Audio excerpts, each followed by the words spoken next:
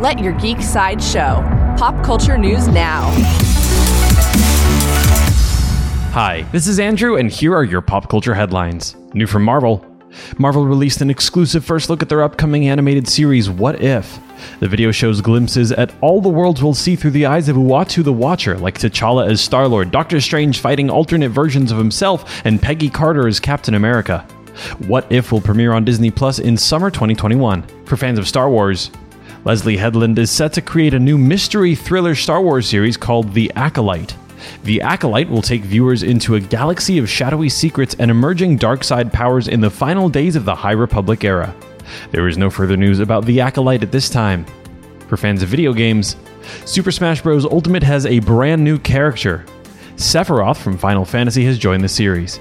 Sephiroth is available in Super Smash Bros. Ultimate now. New from Disney. Disney released a teaser for their upcoming film Encanto. Encanto takes you to Colombia, where a magical family lives in a magical home.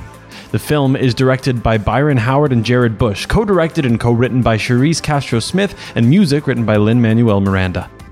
This has been your Pop Culture Headlines, presented by Sideshow, where pop culture is our culture.